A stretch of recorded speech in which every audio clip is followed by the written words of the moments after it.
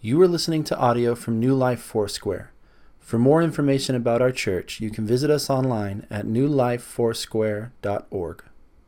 I just feel the Lord wants to really speak something to some of you today that will just change the trajectory of your life and your walk with Him.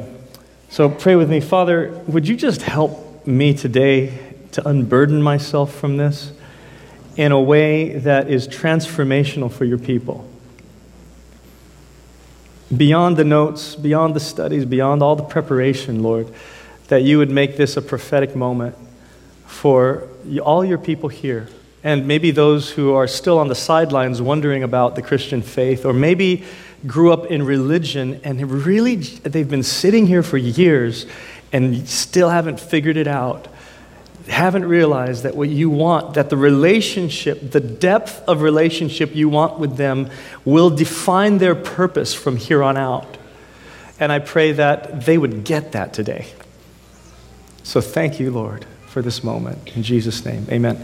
Thank you guys for that. Yesterday, my son, he plays tennis, and he texted me for the first time on his old iPhone 4S cell phone that I unlocked and put a new SIM card in. And he texted me this picture. Now, some of you who don't play tennis won't recognize this name.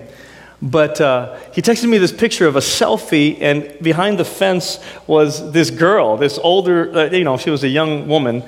And he's like, "Dad, check it out." I'm like, "Who's that?" And he goes, "That's Maria Sharapova." I'm like, "No, it's not. She looks like a little kid." And she's like, "No, it's her." She was, no makeup or anything like that, whatever.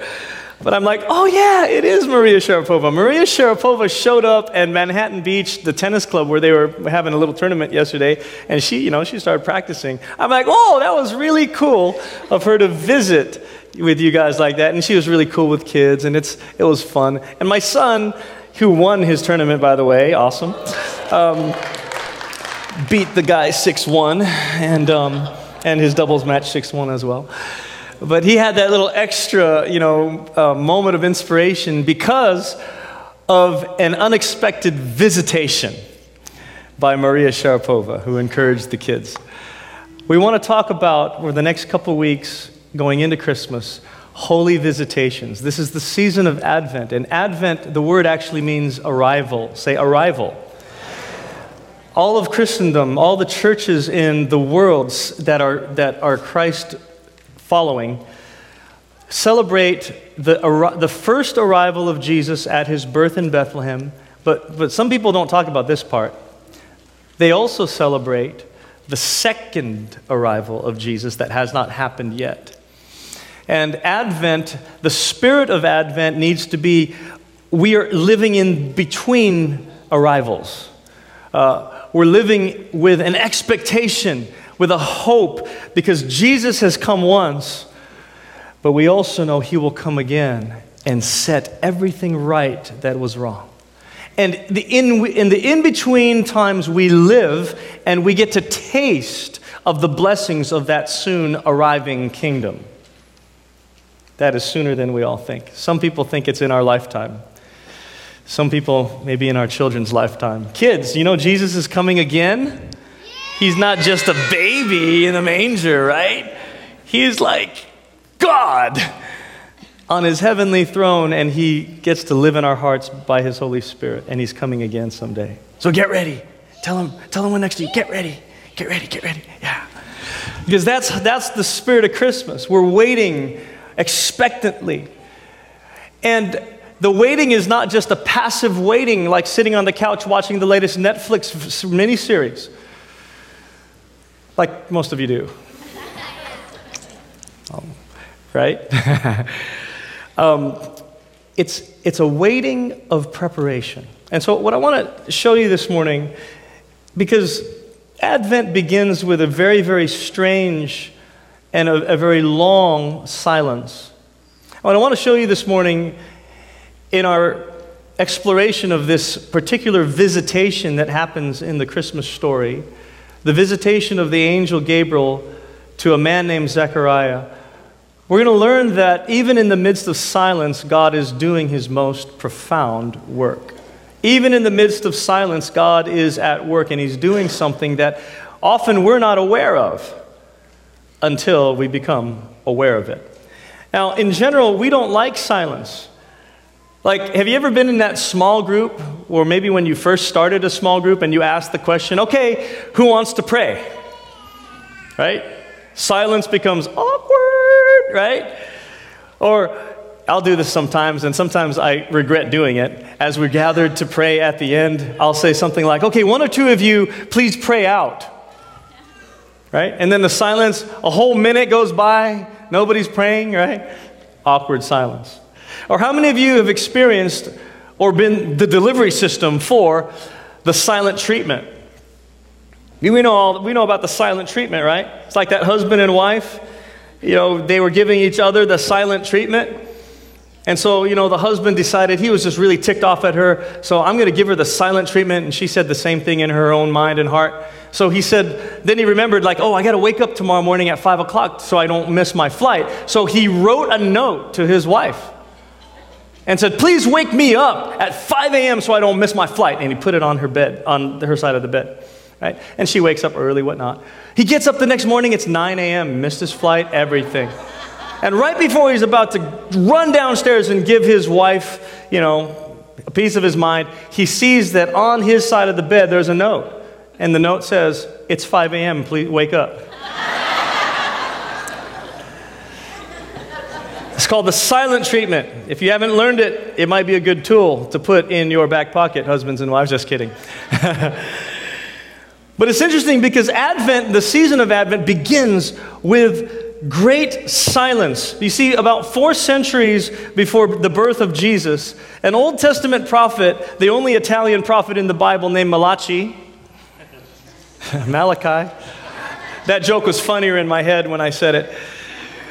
Malachi is the last book of the Old Testament, and he's the last of the Old Testament prophets, and the last verse in his book says this, see, I will send you the prophet Elijah before the great and dreadful day of the Lord comes.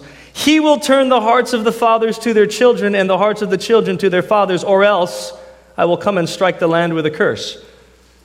That's the end of the Old Testament right after that.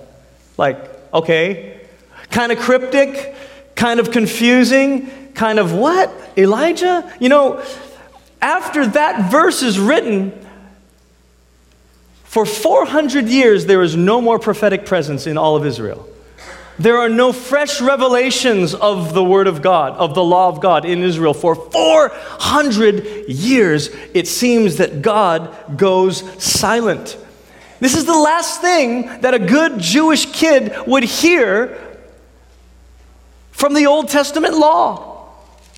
That Elijah is coming back someday. And there were actually people in Jesus' day that believed that there was going to be a resurrection of Elijah. That's why when Jesus was doing his ministry, he said, who do people say I am? And some say Elijah, right? Some say like an Old Testament prophet. So there's this rumor going around because of this verse. Because right after this verse, nothing but silence. And what I mean by that is, see, they still had the Old Testament law. They still had the Torah. They still had the prophetic writings, right, in their possession. But there was no fresh word from God. How many of you know that sometimes you need a fresh word from God? You don't need to just read it on a page. You need God to speak it so that it leaps from the page into your soul and brings life to your situation. There was no fresh word from God for 400 years. In fact, the way this text reads, it's almost as if Malachi leaves us hanging. Because it's confusing. What does that mean? He's going to strike the land with a curse, turn the hearts of the children to the fathers, all of this stuff on the great and dreadful day of the Lord. Whoa, is that coming soon? He doesn't explain. He leaves them hanging. Ever been left hanging? Or ever felt like you've been left hanging? All you ladies in the room, single ladies, who wish he would just get on with it and propose to you already? Hanging. All of you girls who wish he would make it Facebook official. But he won't. Hanging. Kids are going to ask your parents about that later on, so good luck. All you kids who were ever told by your parents, you asked your parents a question, right? And they said, someday you'll understand. Right? I know, right, kids? Yeah. These kids are like 7 years old going on 18, man. Left hanging. We don't like to be left hanging. And silence sometimes has a way of doing that. No more fresh revelation. 400 years. Let me ask you something. Some of you have been waiting on God's promise to be fulfilled, something of God's promise to be fulfilled in your life. How long have you been waiting? A year? 2, 3, 4, 5, 6, 20? It seems like God's been silent, Pastor. Try 400 years. Put it in perspective. That's a long time. And all Israel has during this waiting period is they have the law of Moses. So for all of you who are interested in this stuff, this is why the law becomes so prominent by the time Jesus shows up. The temple's gone. They've created synagogues, like small local churches, where what do they do in the synagogue? They read the law. This is why things get so legalistic by the time Jesus shows up, because all they have is the law, but no revelation. And you can live your Christian life like that. You can stay steeped in religion if all you have is the law. Do this, don't do that. But no relationship, because it's in relationship that you get revelation. Come on, all you married couples in the room. There's stuff you didn't know about your wife until you were in a committed relationship with her. And so all Israel has is the law. And because all they have is the law, the best they can do is be the most legalistic version of themselves as possible. That's what happens when there's no relationship and when there's no revelation. All you have is religion. And some of you have been living in it for years and you don't know it. Yeah, you come to church. Yeah, you go to life group. Yeah, you participate. Yeah, you pray the prayers. Yeah, you even come forward when the pastor calls you to come forward. And you even give to the church. But there's no real relationship because you haven't given God all of your life. You haven't given God your true self. You've given him an image of yourself. You've given him the version of yourself that you want everyone to like, but you haven't given him the real you. That's the difference between religion and relationship. When you begin to expose and make yourself vulnerable to God in that way. See, this is Christmas, man. This is what the visitations are all about. The angel comes to Gabriel, the angel comes to Mary. He comes to Elizabeth. He comes to Zechariah. He comes to Joseph. And he's asking them, will you open yourself up to what God wants to do? It's not, I want to use you. It's, I want relationship with you because what I'm about to do in you is more than just solve your problem. I'm about to birth something in you, and birthing requires intimacy. I want to know you closer than you ever thought. All right, so what do we do? What do we do when it seems like God has fallen silent? And we've been waiting for the answer, and it doesn't seem to be coming anytime soon. Let me put 3 things in your back pocket this morning that might help you. First thing you want to do is say interpret. Interpret God's silence correctly. Many of us misinterpret the silence of God.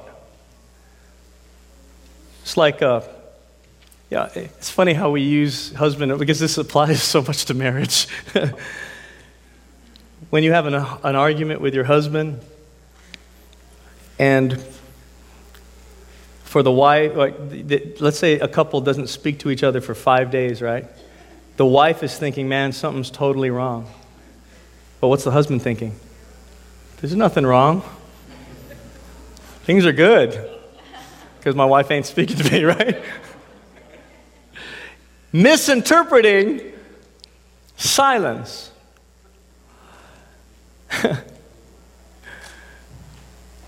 Listen, just because God is silent doesn't mean your faith isn't working.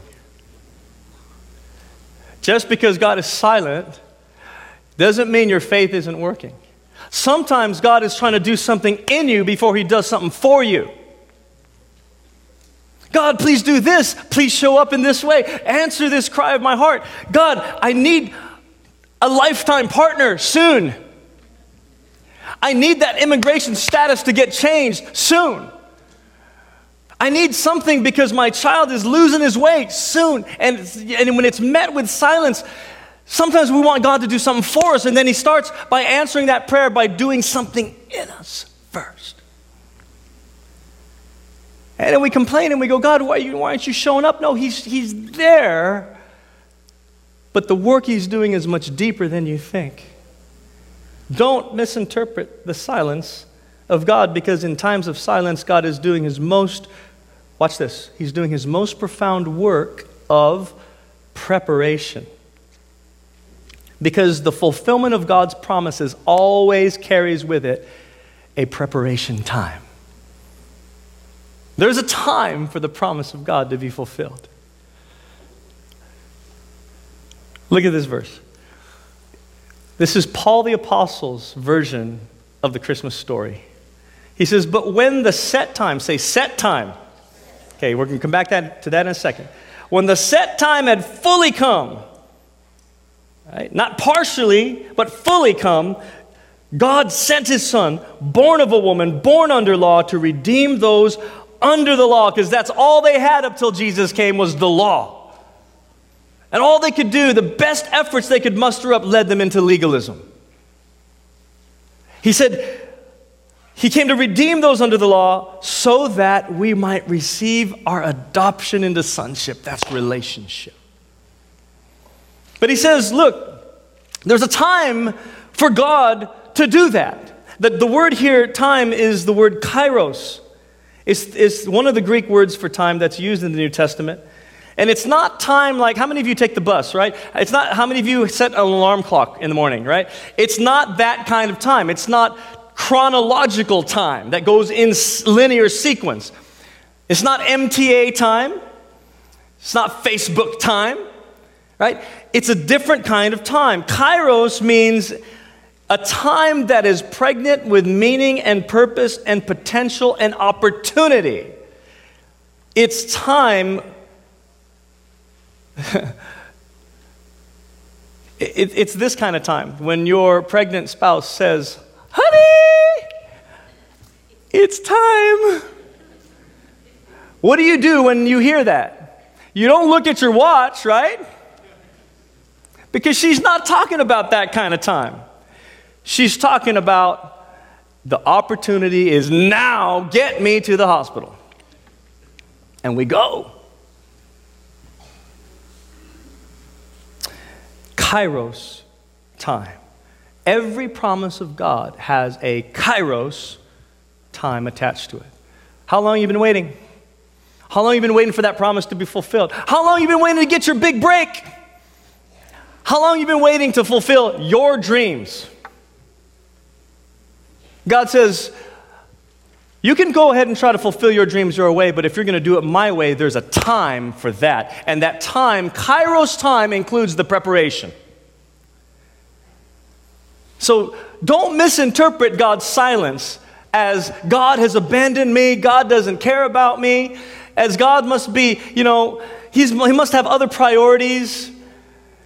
How can he listen to billions and billions of prayers and sort it all out? And I don't know, he's God. Or sometimes you interpret God's silence as rejection, or as, for some of us guys, you're on your own, figure it out. Don't misinterpret the silence of God. The silence of God, in this case, in Zechariah's case, which we're going to look at in a second, was about preparation. It was about preparation. Okay, so let's dive into this. God breaks the silence of 400 years by sending the angel Gabriel to a man named Zechariah. It says, in the time of Herod of Judea, there was a priest named Zechariah who belonged to the priestly division of Abijah, and his wife Elizabeth, say Liz, and say Zech. Liz and Zech. Zech and Liz. living in Judea. He was a descendant of Aaron. Both of them were upright in the sight of God. They were observing all the Lord's commands and regulations blamelessly. You know what that means? It means they were really good law-abiding citizens who obeyed the law of God because that's all they had. No revelation, just the law. And so they're good people. But watch, even though they were blameless, even though they were good people, they had no children because Elizabeth was barren. And they were both well along in years. Now we have to guess at it. Let's just say they were 60, maybe 70 years old. Now watch this. Once, when Zechariah's division was on duty, he was serving as a priest before God. He was chosen by lot, according to the custom of the priesthood, to go into the temple and burn incense, basically to worship God in the temple. And when the time for burning incense came, all the assembled worshipers were praying outside. Basically, what you need to know about this is that there's a bunch of priests in Israel. They all are on a big rotation. They all get to, at some point in their life, serve and burn incense, which is an act of worship, in the temple, like in the very holy place before the Ark of the Covenant, which we're not sure if even the Ark is there. But so Zechariah has this once-in-a-lifetime opportunity to be in the temple of God, serving in the very presence of God, and watch what happens. It says, then an angel of the Lord appeared to him, standing at the right side of the altar of incense. And when Zechariah saw him, he was startled and gripped with fear. But the angel said to him, do not be afraid, Zechariah, your prayer has been heard. So we know he's been praying. What has he been praying? He says, your wife Elizabeth will bear you a son, and you're to give him the name John. Who's this John? Yeah, John the Pentecostal, because he acts more Pentecostal than he does Baptist. Just kidding. All right. John the Baptizer. That's him. He hasn't been born yet. But this is how it happens.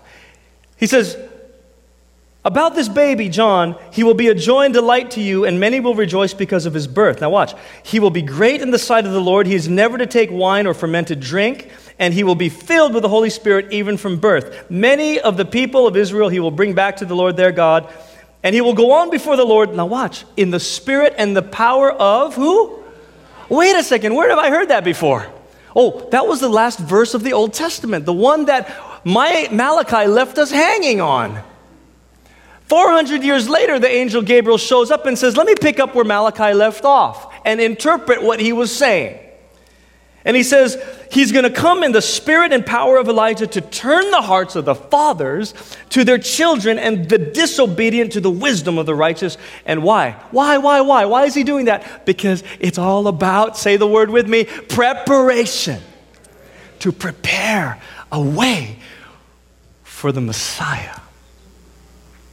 The 400 years of silence, however long it is you've been waiting, folks, to see the promise of God fulfilled, it's about preparation, which is why one of the things you can do when it seems like God falls silent is not only to interpret that silence correctly, but to increase the level of your participation in the process of preparation.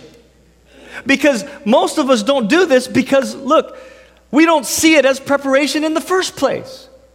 I'm just here at my work. I know there's kingdom work to be done, but I'm here every single day. I got to get up, got to take a shower, got to brush my teeth, got to get ready for work, get the kids ready for work, drive off, and then sit at a desk for 8 hours. Maybe, in the middle of it, I can, watch a little bit of, do a little Facebooking on the side, and then go home. And then repeat that all over and over again. God, when is my big break going to come? Listen, if you reinterpret that and you say, God, thank you for this opportunity of preparation for the thing you want to bring into my life that you want to get me ready for. Do you see what I'm saying? Well, some of the things you're asking God for, you are not ready to handle because your character isn't prepared. And you know how God prepares character?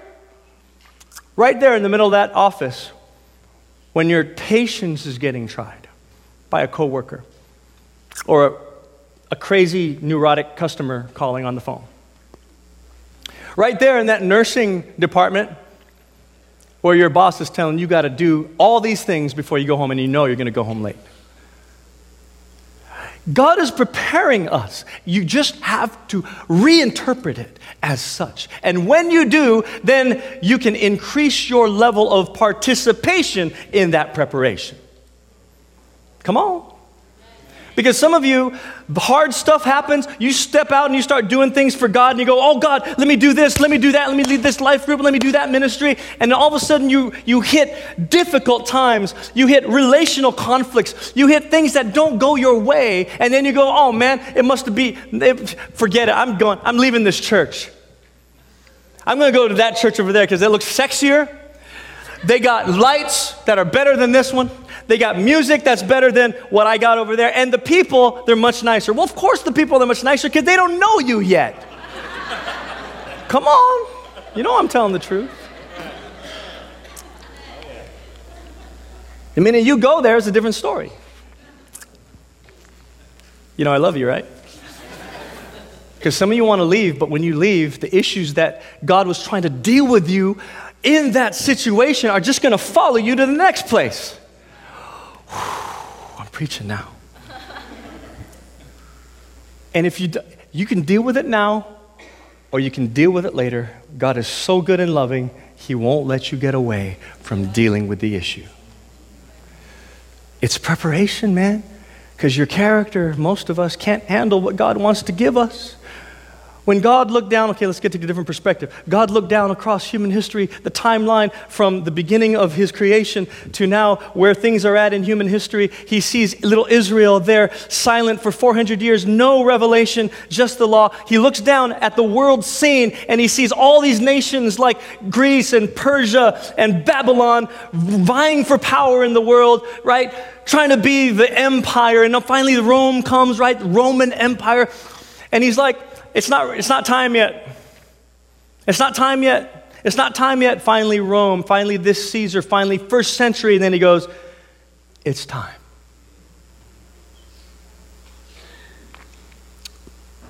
And if you're not actively participating in the preparation process, you might miss the Kairos moment.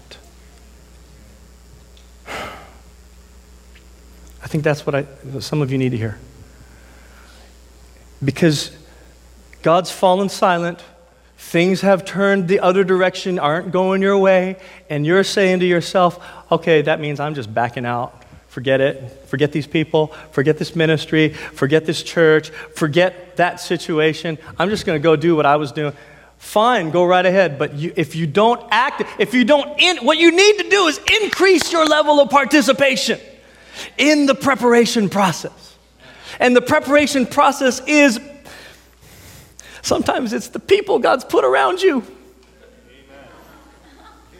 Sometimes it's your spouse, your rebellious teenager. Come on. And if you don't see it as preparation, man, you might miss what God is trying to prepare you to become so you can handle what He wants to give you to fulfill your destiny.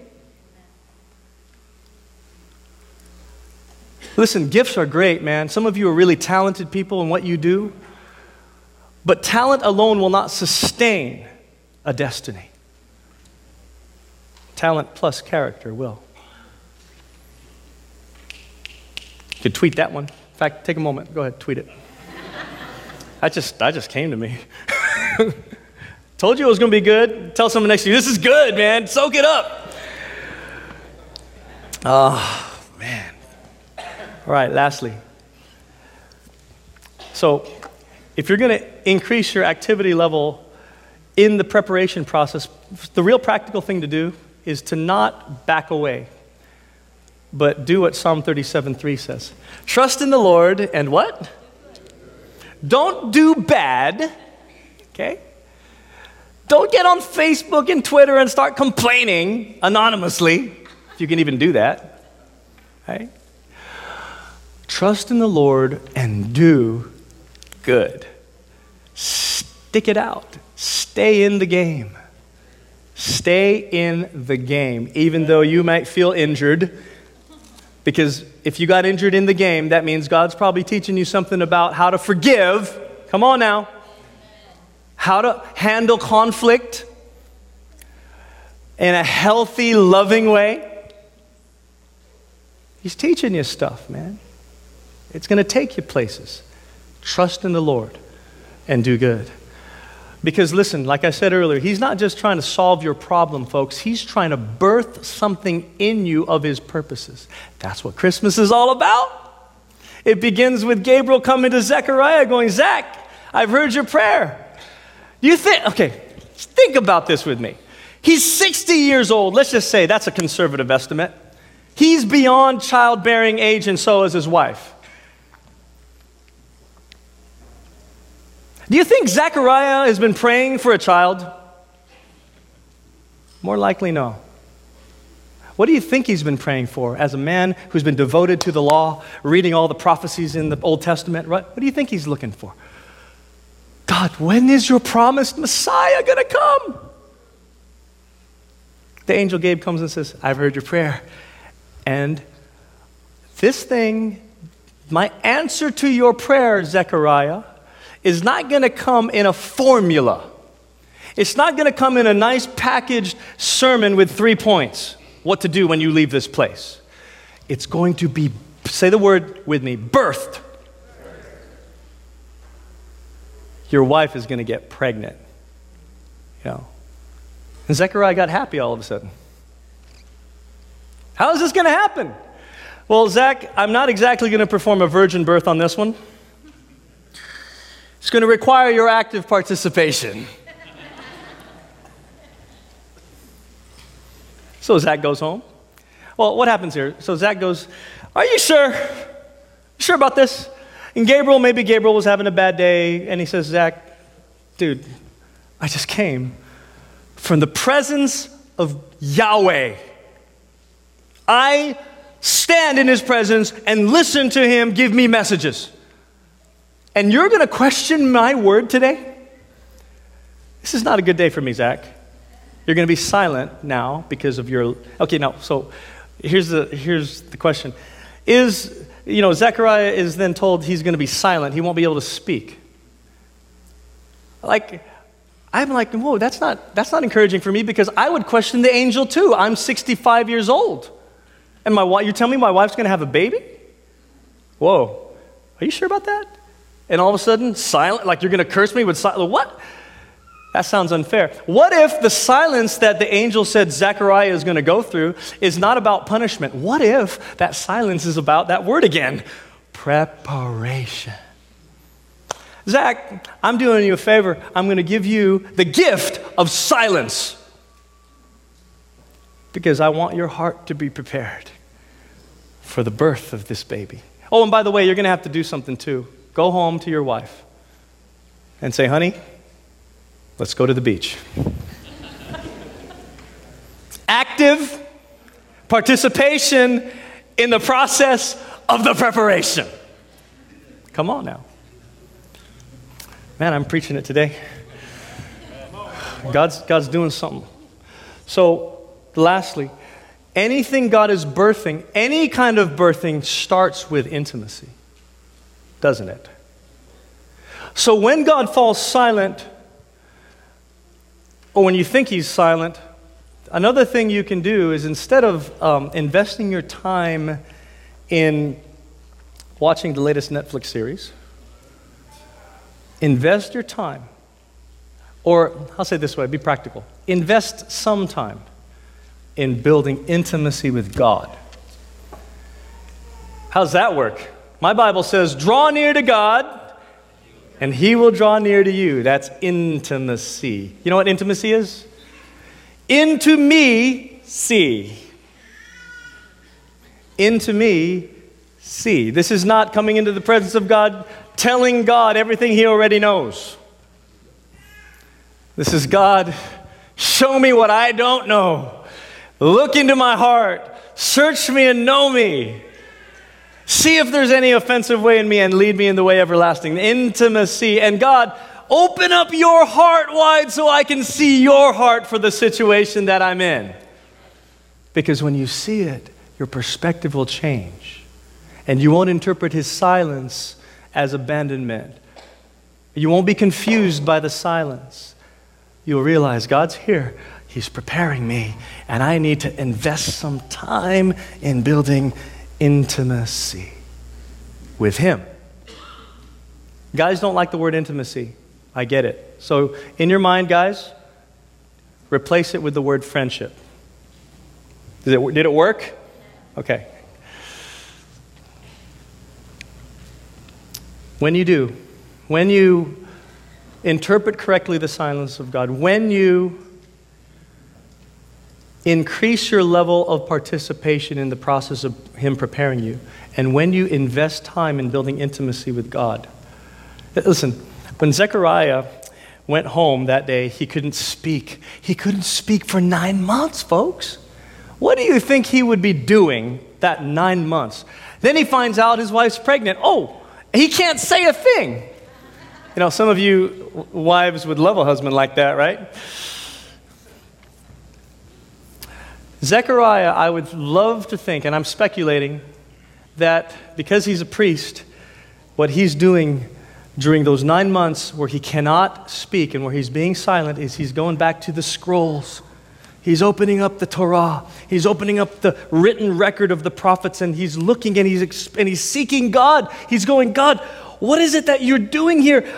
I see it. Look at these prophecies in Isaiah. This is what's happening. And he's getting full. For 9 months, he's pouring into spiritual growth, okay? 9 months, he can't speak a word. And then what happens? He's investing, he's increasing his involvement in the participation process. He's building intimacy with God. And 9 months come, the baby is born, and they're all like, okay, what should we name the baby? Usually we name it a junior, so let's call him Zechariah. And Zechariah goes, no. In his mind, he's going, I've been reading up on this stuff. I've been poring for 9 months over the scriptures, the Old Testament scriptures. I get it. I know what's happening. God is fulfilled. It's time. And my son, no, his name's not going to be Zechariah. His name's going to be John. And the minute he says it, boom. The minute he writes it, his mouth is opened. And what does he do? Watch this. He takes the beginning of the answer of God's promise in his arms. For 400 years and even more, the promise was just out there as an expectancy, as a hope of God's Messiah coming. And now Zechariah holds the beginning of the fulfillment of that promise in his arms as a newborn baby named John. It's the beginning. It's the preparation for the Messiah. I'm not just talking about it. I'm not just praying about it anymore. It's here. The fulfillment has come. Some of you need to hear this word. However long you've been waiting for it, the promise of God over your life has a time. And when the time comes for that promise to be fulfilled, your life will move from one dimension of faith to a higher dimension of faith. You know why? Because in this dimension of faith, you were praying for it, you were seeking it, you were expecting it, you were struggling over it. But now, the baby is here, and life is just different. Because how many of you know when a baby's born, life changes for everybody? Not always in good ways, but most of the time in good ways. Yeah. And you're in a new dimension of faith because now you're holding the evidence. Faith is the evidence of things hoped for. Yes. Faith is the substance of things hoped for, the evidence of things not seen. And you move to a new dimension of faith. So listen, let me leave it with you. How long have you been waiting? Maybe you backed out because you thought, I can't take all this. I can't take all this conflict. I can't take all these immaturity around me. I'm just going to back out. Forget this. Don't do that. Stay engaged. Actively participate. Because it's preparation. It's preparation. Tell the person next to you, it's preparation. It's preparation. Amen, kids. Yeah, see, these kids are more enthusiastic than you, and they've been listening to me for almost half an hour or 40 minutes now. Good job. High five each other and go, good job, guys. Hey, listen. So, don't misinterpret God's silence. He's preparing you. Increase your level of activity in the preparation process. And invest time building friendship with God. Thank you for listening to audio from New Life Foursquare, located in Harbor City and Norwalk, California. Feel free to make copies of this audio to share with others, but please do not charge for those copies or change the content in any way without permission. For more information, you can visit us online at newlifefoursquare.org.